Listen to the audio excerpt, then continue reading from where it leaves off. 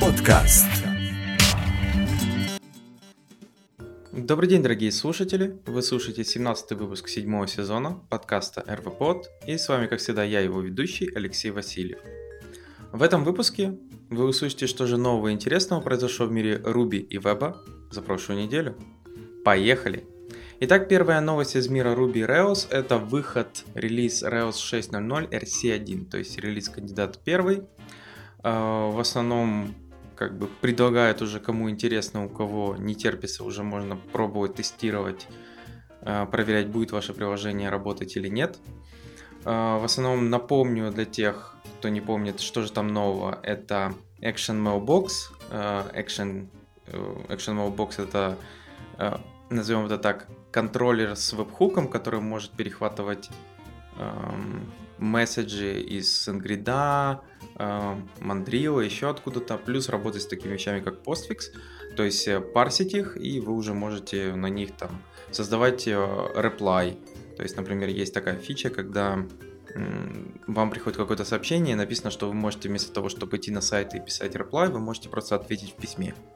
И как раз подобный функционал используется в приложении. Также там есть такая штука, как параллельная поддержка нескольких баз данных, которая сразу же добавляет такую вещь, как параллельное тестирование. Веб-пакер по умолчанию теперь будет, и разные дополнительные плюшки. Поэтому для кого интересно, смотрите, пробуйте, тестируйте. Следующая новость – это в блоге Big Binary, который рассказывает о том, что в Rails 6 добавили CPU Time, Idle Time и аллокацию по памяти в Active Support Notification Event. Честно говоря, ни разу еще эту штуку не использовал. В основном это используется для Subscribe Publisher систем. То есть, когда вам надо засубскрабиться к какому-то каналу, а потом где-то его вызвать. И в таком случае там возвращалась такая вещь, как когда ивент был вызван, когда закончился, какой duration произошел, то есть на каком-то кастомном sleep ивенте. То есть, получается, у вас есть subscribe, где вы слушаете какой-либо ивент, именно завершение его, и есть сам по себе инструментарий этого вызова ивента, в который вызывается в блоке. Получается, при сабскрайбе вы получаете именно информацию самого ивента, время начала выполнения, конца, duration, и теперь, получается, перешли с clock real-time на clock monotonic. Кто помнит прекрасно, есть такая проблема, если вы используете Time Now для замерения времени чего-либо выполнения, у вас могут возникнуть проблемы с неправильным подсчетом диапазона времени, потому что у машины может меняться время, таймзона, еще какая-то вещь. Поэтому для этого лучше использовать concurrent.monotonic вместо Time Now. И также нужно использовать процесс clock getTime, процесс clock monotonic, для того, чтобы получать именно четкое монотонное время в секундах, чтобы на это не влияло разные вещи, то есть достаточно разные вещи, кроме перевода времени, могут влиять именно на подсчет самого времени. Например, leap seconds, вот такие штуки, как они решаются. System Startup Time, как многие, то есть запуск чего-либо, тоже может влиять на подсчет. И также добавили именно аллокации, сколько занимает именно по размеру какой-либо объект, сколько он выполнил, что у него именно там нагенерилось. И также CPU по времени, то есть idle CPU, просто CPU Time, вот это все тоже дополнительно передается в этот метод. А использовать это или нет, это уже решать вам. Следующая хорошая новость – это выход Roma 5 версии и RomSQL 3 версии. В основном, какие же нововведения? Это добавили поддержку join кондишенов, то есть кроме join теперь можно указывать condition, по которому это дополнительно джойнится. Добавили поддержку case statement. Также есть поддержка в DSL exists. Поддержка plug саппорта, теперь добавили, что можно plug делать по нескольким полям, то есть в рельсе это уже есть, и вот здесь появилось. И разные дополнительные багфиксы. Поэтому, если вы используете ROM, то вышли мажорные версии, можно переходить. Особых таких ломающих изменений я не вижу. В основном основной апдейт будет для того, чтобы он работал с DryType с первой версии. Вот и все. И напоследок, я бы сказал, это даже не блогпост, это ссылка на презентацию. На Ruby Cake презентовали Ruby 3 Progress Report, то есть куда и как правильно двигается Ruby 3. И в этой презентации рассказано про такие вещи, как Static Analysis, то есть в данном случае вот эти типы, которые вроде бы как появятся в Ruby 3, то есть получается, что будет вот этот сорбетовская штука, которой можно будет указывать типы и описывать, и на уровне получается статического анализатора, то есть Ruby будет падать, говорить типы не соответствуют, ну что-то типа типизированного языка. JIT также, понятное дело, его импровят, то есть mJIT был добавлен еще в 2.6, сейчас работает на Performance Improvement в 2.7. Также получается в C-Ruby добавляет вот этот легковесный JIT компайлер, ну и дополнительные разные перформансы туда делают. С concurrency что у нас? Это гильдии и автофайбры. То есть это все импрув, ну то есть гилды вообще пишут, а автофайбры, я так понял, импрувят. Хотят, чтобы scalability и efficiency для работы с non-blocking I/O стало лучше. То есть есть такая проблема небольшая. Ну и также разные дополнительные штуки, такие как pattern matching. Вы уже в прошлом подкасте, я думаю, слышали про case in, который экспериментально уже добавили в 2.7. И будут еще это изменять. Ну, то есть даже не изменять, импровить. Также Ruby Gems и бандлера. То есть бандлер будет merged в Ruby Gems. То есть это будет вот все туда входить. Также сообщили о том, что в Ruby Gems будет добавлена двухфакторка, поэтому готовьтесь. В основном проблема в том, что как был вот скомпрометирован Bootstrap SAS, это в том, что атакующий подобрал даже не, ну да, я так понял, где-то взял слитую базу данных с другого сайта с паролями. Этот же пароль использовал один из разработчиков, который имел доступ к Bootstrap SAS. И через это, получается, был получен доступ и скомпрометирован этот гем. Поэтому будут добавлять двухфакторку. Следующее, что это новый дизайн документации. Чего не будет добавлено, это frozen string литералы, то есть не будет такого, я так понимаю, потому что это действительно очень сильно ломает Ruby. Не будет бэквоты убраны, то есть одинарные двойные кавычки там собирались что-то убрать. Автолод не будет тоже убран. И еще там разные дополнительные штуки. То есть numeric параметры, они все еще под вопросом. То есть непонятно, попадут они в третью версию или нет. Keyword аргументы, то есть подобные вещи. И, понятное дело, там есть, как всегда, обсуждение backward compatible для 2.0. То есть, или даже, возможно, для 1. Ну, что именно может сломаться, переходя на третью версию. Есть там определенные проблемы с keyword аргументами, например, unsafe keyword extension, то есть если неправильно там использовать. Поэтому презентация достаточно интересная. Не буду пересказывать все, что тут есть. Рассказываю, что Ruby 3.0 с большой долей, наверное, выйдет в 2020 году. То есть, поэтому как бы ждем.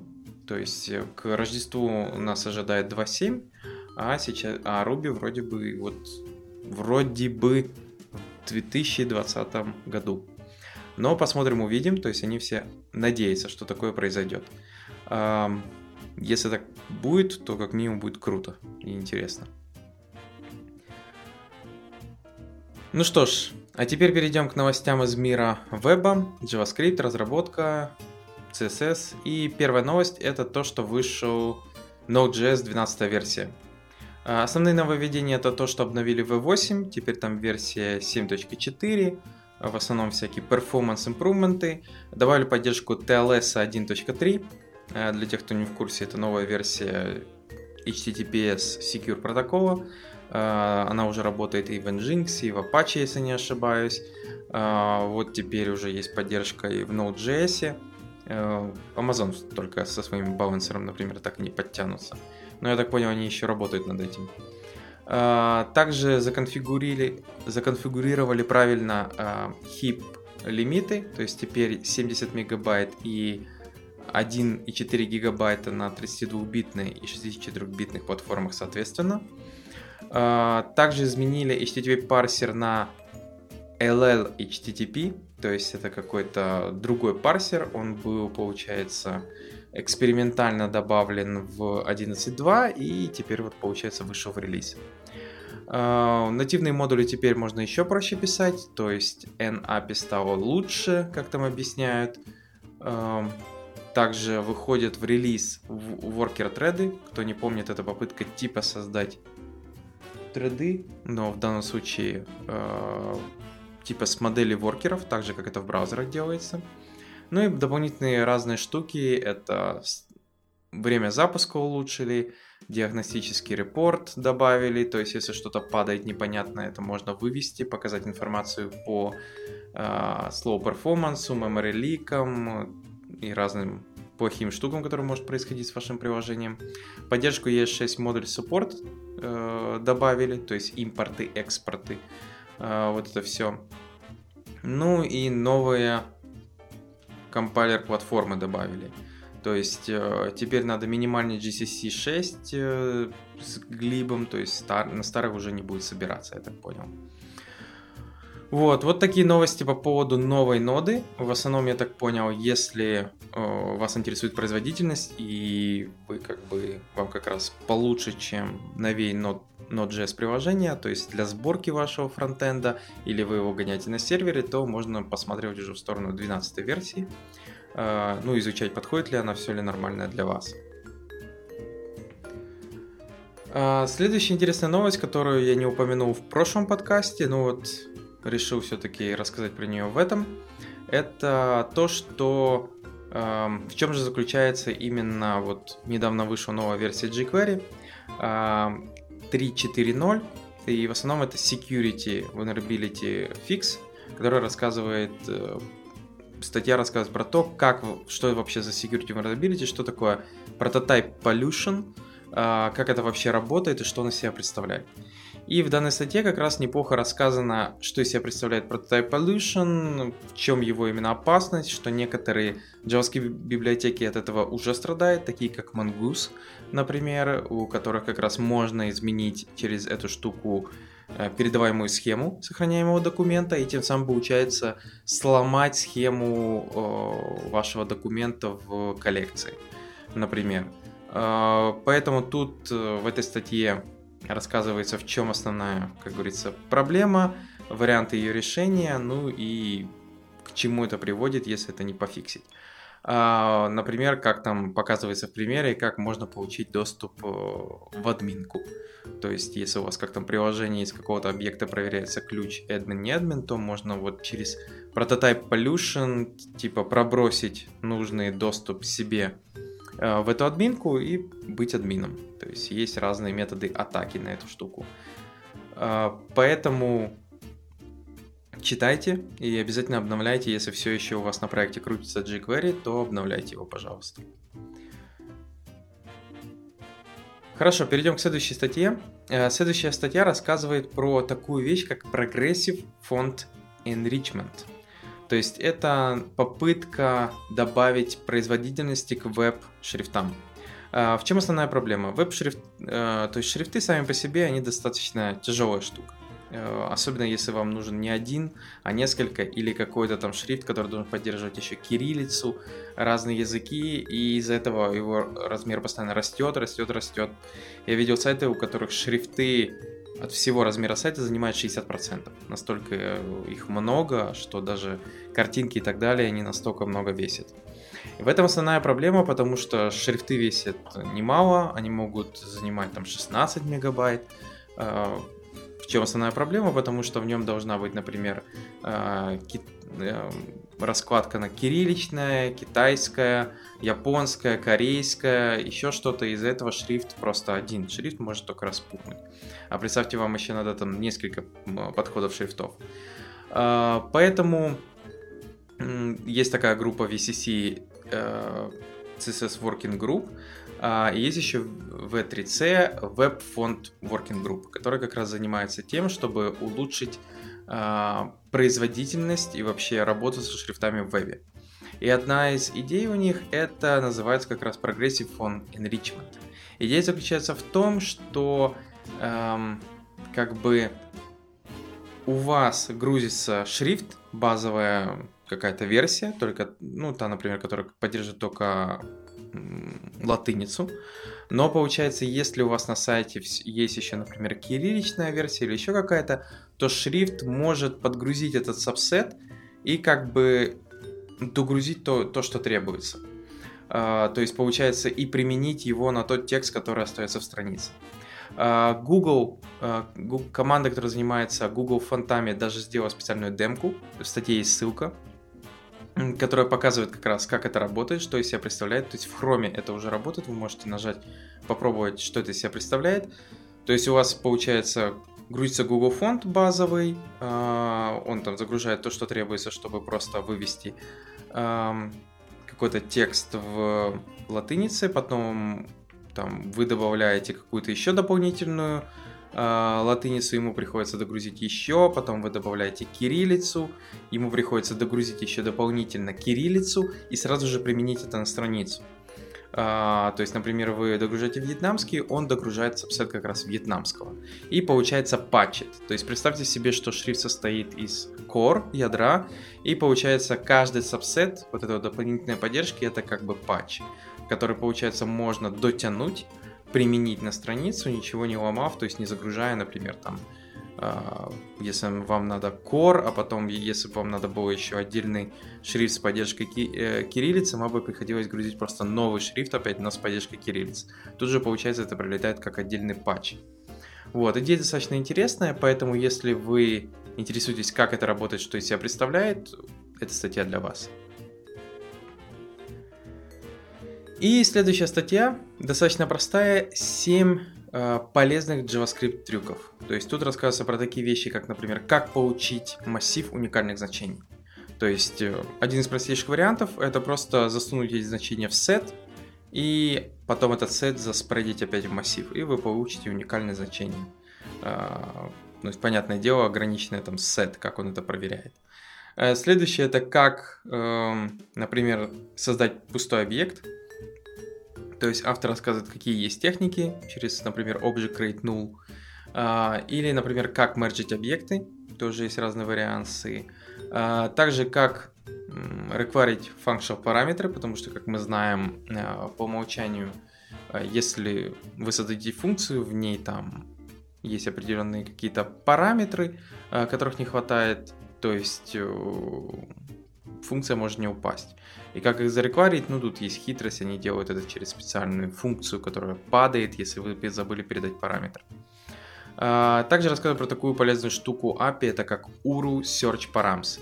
То есть если у вас есть какой-то URU, и в нем есть какие-то query параметры, и вы хотите их вычитать, почитать, узнать, что там, взять значение, то вместо того, чтобы использовать regex или что-то такое, есть вот этот URU Search Param, который позволяет как раз это проще, у него готовый DSL, который может проверить, есть ли это вообще такой ключ, что находится по этому ключу, какие есть значения по этому ключу, он может добавить параметр в этот URU Params. То есть вот это все такие полезные фишки, которые, как минимум, желательно слышать JavaScript разработчику. Хорошо, перейдем к следующей статье из мира Ruby и Rails. Первая статья рассказывает про то, как быть готовым к Rails 6, что вот он скоро наступает, уже RC1 вышел, и получается автор рассказывает, что вот у вас есть приложение, которое работает на Rails 5, и вы можете заставить его работать в режиме Dual Boot, то есть двойная загрузка, где он может работать или в режиме Rails 5.2, или в режиме 6 рельсы. Идея заключается использовать такую штуку, как Gem 10 Years Rails. Основная идея заключается в том, что этот гем позволяет именно создать систему двойной загрузки проекта. У него есть такая штука, как Next команда, которая создает именно GemFile Next. И в этом GemFile Next вы просто, получается, описываете, добавляете, на вашем обыкновенном тогда геймфайле вы пишете, что если next, то надо использовать Reo 6, а если нет, то ту рельсу, которая у вас есть, 5, 2, 3, например. И в данном случае, получается, в геймфайл вы добавляете нужные методы, проверки, дальше запускаете ваше приложение, и через обыкновенный запуск оно просто должно заработать без каких-либо проблем. А когда вам нужно Next приложение, то вы, не Next имеется в виду, когда вам нужна версия новой рельсы, вы это опять же делаете через Command Line утилиту Next, которая тоже идет с этим гемом. И через это запускаете приложение с 6 рельсой. Тем самым, получается, вы можете подготовить ваши тесты и все остальное, или, возможно, ваши dependency гемы, чтобы они уже могли работать с вашим приложением 6 версией. Тем самым, например, проверив, что, возможно, что-то не запустится, и тесты не готовы, и потом это можно даже как отдельный прогон добавить в Circle CI, в Travis CI, где вы там гоняете тесты. И получается, у вас будет еще одна там матрица или там степ, который будет проверять, что вот к будущему мы готовы, как придет новая рельса, все должно быть хорошо, или наоборот, у нас там сотни тестов посыпалось, и это надо фиксить будет. Следующая статья рассказывает про то, как использовать пессимистический лог для того, чтобы запускать задачи долгоживущие, даже не долгоживущие, долго выполняющиеся задачи в Rails без race condition. Я думаю, многие знают, что в многих реляционных базах есть разные модели лока. Есть Exclusive Lock, есть Role Lock, есть еще подобные системы локов, которые база данных или под капотом сама использует, и вы про это даже не задумаетесь. Или же вы можете все-таки как-то сказать базе или указав нужный параметр при селекте, создать определенный тип лока. И вот автор рассказывает, что есть разные вариации, когда вот у них есть приложение, это сервис, ему надо написать в базу данных реляционную, плюс дополнительно еще, например, в Kafka. И ему надо сделать, чтобы это было как бы транзакционно верно. То есть, когда он делает в транзакции в базу что-то, и внутри он делает что-то в Kafka, если что-то пошло не... то есть кто-то рядом там начал что-то подобное делать, ему надо получить какой-то лог, чтобы с этой записью работал только один процесс. Для этого существует существует много вариантов, но в этой статье рассказывается про оптимистический лог и пессимистический лог. Оптимистический — это когда предполагается, что конфликт возникнет с малой долей вероятности, то есть тут рассказывается, какие есть вариации внутри Active Record, чтобы решить эту проблему. Там в таблице добавляется специальный log version колоночка, и через нее это пытается делать автоматический чек. Пессимистический лог — это когда предполагается, что конфликт есть место ему возникновения, то есть велика вероятность. И в данном случае как раз в этой статье рассказывается про пессимистичный лог. Для этого используется такой метод, как withLog, который получается, когда вы делаете какой-либо селект, он делается в begin commit, и внутри этого селекта пишется в конце for update. For update заставляет, получается, базу данных на тот же Postgres, получается, залокать этот селект, именно этот row, на, получается, update или delete. То есть, получается, любой процесс, который попытается с ним что-то сделать, ему придется дождаться, чтобы этот завершил свою работу с этой записью. И, получается, автор объясняет, как это можно использовать. Дальше он использовал find each. Там, понятное дело, это сразу не заработало, потому что там надо было еще про транзакцию не забывать. Ну и в конце он еще обнаружил, что он завернул это все в одну большую транзакцию. Из-за этого начался у него просто огромный лог чуть ли не на всю таблицу. И ему надо было это вывести правильные батчи, которые надо было заворачивать в транзакцию, только в таком случае локать. То есть, если он хотел батчи кусками локать.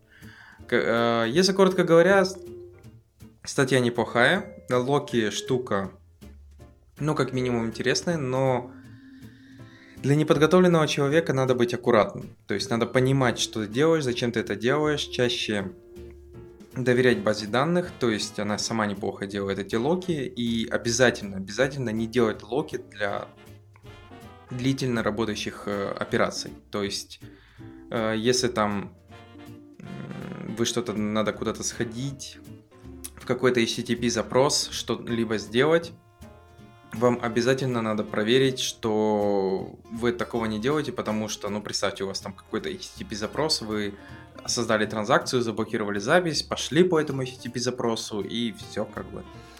Если там запрос выполняется еще пару секунд, у вас эта запись заблокирована, неожиданно с ней кому-то надо работать, началась очередь, а это уже может быть дойти до дедлока, что Postgres придется киллять процессы, которые заблокировали запись, потому что дедлок.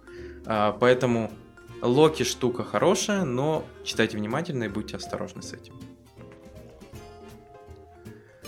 Хорошо, перейдем к следующей статье. И следующая статья в блоге Semaphore CI, которая рассказывает про такую штуку, как Google Cloud Run. Кто не в курсе, Google зарелизил такую штуку, как Google Cloud Run. Что она себя представляет? Это как бы запуск докер-контейнеров с stateless приложением. То есть такой себе аналог, представьте, типа серверлесса, но в данном случае это не какая-то функция, маленькая функция со специальным интерфейсом, написанным под серверлесс, а это именно самый простой вариант. Это, представьте себе, Heroku приложение, то есть вот Google Cloud Run это аналог Heroku. Основная идея заключается в том, что приложение должно быть stateless, то есть state он должен хранить в каких-то базах данных, еще где-то в S3, там в Google Cloud Storage, еще где-то, разные данные. Потому что приложение автоматически скейлится и работает с HTTP. То есть идея еще автоскейлинг HTTP сервис. Для этого используется такая штука, как Knative. Knative — это Kubernetes платформа для билда, деплоя и менеджа вот именно таких подобных приложений. То есть основные штуки, которые там надо знать, это то, что там Linux 64-битный, открыт порт 8080, максимально 2 гигабайта памяти, контейнеру дается максимум 4 минуты, то есть он должен стартануть и начать принимать запросы максимум через 4 минуты. То есть приложение должно неплохо скейлиться. И, понятное дело, помнить, что это stateless. То есть никакого стейта куда-то скинуть именно внутри этого контейнера нельзя. Все это делается достаточно просто. Там всего штуки. Вы пушите контейнер image в Google Container Registry и потом через command line utility пишите gcloud run deploy. И как бы приложение разворачивается. В этой статье дальше авторы рассказывают, как это можно синтегрить с Continuous Deployment, с Semaphore CI, что для этого потребуется сделать. И в данном случае вот об этом вся статья. Поэтому, если вы еще не пробовали, не знаете, что такое Google Cloud Run, вот можете почитать, попробовать. Я же говорю, те, кто работали с Knative, я думаю, вообще скажут, что вот, да, тогда теперь вообще все понятно. То есть это Knative просто у Google в клауде.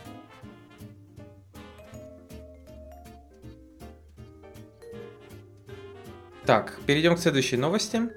Следующая полезная утилита называется Graffiti. Graffiti — это себе такой RESTful Resource First Class Concept, то есть такая себе система, которая позволяет работать с REST типа под видом с GraphQL. Поэтому и называется типа рядом Graffiti. Graffiti основная идея заключается, что он пытается менеджить ваши вот эти REST подходы. Модельки — это база данных, а ресурсы — это абстракция для API-шки. И там в этих ресурсах он держит такую логику, как querying, получение запроса, сериализация данных, получение атрибутов, сортировка, то есть вот эти все вещи он, получается, держит именно в вот этих ресурсах, и там же держит такие вещи, как relation и все остальное, то есть через них, то есть как их инклюдить, обрабатывать. Все это используется для того, чтобы, опять же, там через определенный JavaScript API можно запросить, мне нужны вот эти ресурсы и тому подобное, и система сама поймет, куда сходить, на какие URL, разобрать эти данные и собрать их назад. У него даже есть графический UI, который называется Vandal, который позволяет именно проверить ваш типа REST, как он работает, что из себя представляет, как там queries какие-либо параметры сортируются. То есть, типа там, не знаю, на что это похоже. То есть есть такие Chrome экстеншены, я тоже думаю, которые могут проверять API-шку именно с приложения, но тут в данном случае это как бы встраивается в ваше приложение, и вы можете через него гонять вашу API-шку и смотреть, как это все работает. Вот. Насколько это нужно, честно говоря, не подскажу. Я только вот вчера увидел, начал смотреть, но еще не понимаю, насколько это хорошо или плохо. Но я так понял, очень много дополнительных разных генераторов, которые генерят вот все, что вам требуется для моделек, чтобы эта API-шка вся работала. Плюс вот этот UI-интерфейс может упростить именно работу, менеджмент вот этой самой по себе API, как с ней работать, что она из себя представляет, как ее не тестировать, а проверить, выдается то, что требуется или нет. Хорошо, перейдем к следующим новостям из мира веба. Первая новость — это релиз API 1.0. Я уже рассказывал про такое расширение. Это даже не расширение, это библиотека, которая используется для того, чтобы аплодить файлы. Умеет она аплодить файлы не только с вашего компьютера, но и с таких вещей, как Google Drive, Dropbox, Instagram, по ссылке, с камеры, если вы там открываете его на таблетке или мобильном устройстве. И в данном случае авторы как раз дошли до версии 1.0. Они в данном блогпосте рассказывают вообще, как они создали эту команду, чтобы это сделать, зачем они это делали, чего они хотели достичь и куда они дальше будут двигать эту библиотеку. Поэтому, если вам интересно или вам нужен аплодер с достаточно большим количеством разных штук, там поддержку аплода с S3, с веб-камеры, с разных там клауд-провайдеров, с файл recovery, если там браузер падает и что-то, то есть типа не происходит. Для работы с React или React Native, то посмотрите, возможно, вам API подойдет. Следующая библиотека называется Fast.js. Это serverless batch computation библиотека. То есть получается, если вам надо на serverless произвести computation какой-то штуки, и вам это лучше сделать в батчах, то, то есть как бы собрать этот computational, а потом, какой-то MapReduce, назовем это так, произвести, то как раз вот одной из вариаций это Fast.js, то есть он позволяет вам, у вас есть набор функций, вы просто вызываете этот набор функций, дожидаетесь, пока они выполнятся, получаете результат, и там дальше что-то с этим делаете. То есть авторы говорят, что тут все достаточно очень просто, API-шка простая, очень просто скейлится, автоматически разбирается он с депенденсиями, и, понятное дело, поддержка разных клаудов, то есть Google Cloud, AWS, у него есть, он использует TypeScript для написания, поэтому говорят, safety хороший, это окей. И что он тестирован, то есть уже используется у кого-то на продакшене. Поэтому, если у вас есть подобные задачи, когда вам надо в батчах, то есть выполнить какой-то набор серверлессов и потом получить результат, вот можно посмотреть на Fast.js. Ну и напоследок, я бы назвал это платформой. Это JB Studio. JB Studio это гейм, то есть такой себе Visual Retro Game Maker. То есть это GUI, который написан на электроне, который позволяет вам создавать ретро-игрушки, используя C-based engine, который называется GBDK. Есть такая штука, она написана на C. И получается, это такой, вот в этом эдиторе вы можете там описывать, то есть как эта игрушка будет работать, где какие карты, представления. То есть она позволяет вам создавать ROM-файлы, которые потом можно в всяких в тех эмуляторах, которые это поддерживают, запускать. Очень просто сетапится, не надо там особых знаний, есть хороший там более-менее мануал. И понятное дело, что на сегодняшний день эти игрушки в ромах, они прекрасно работают и в браузерах, потому что уже есть готовые раннеры ромов в браузерах. Что я могу сказать? Штука интересная, поэтому для тех, кого интересуют именно такие ретро-игрушки, как их сделать, может у кого-то свои идеи есть, и он хочет свою такую игрушку создать, Вот можете посмотреть готовый эдитор, который позволяет вам работать со сценами, игроками, там, триггерами, с ассетами, потому что спрайты, бэкграунды, музычка, вот это все, тут это все встроено. Ну и дальше, понятное дело, в той же эдиторе это можно прогнать, проверить, забилдить ROM или даже просто запустить в браузере и посмотреть, как это работает. А на этом у меня все. Благодарю, что послушали данный подкаст. Подписывайтесь, пишите комментарии, и новый выпуск уже на следующей неделе. Пока!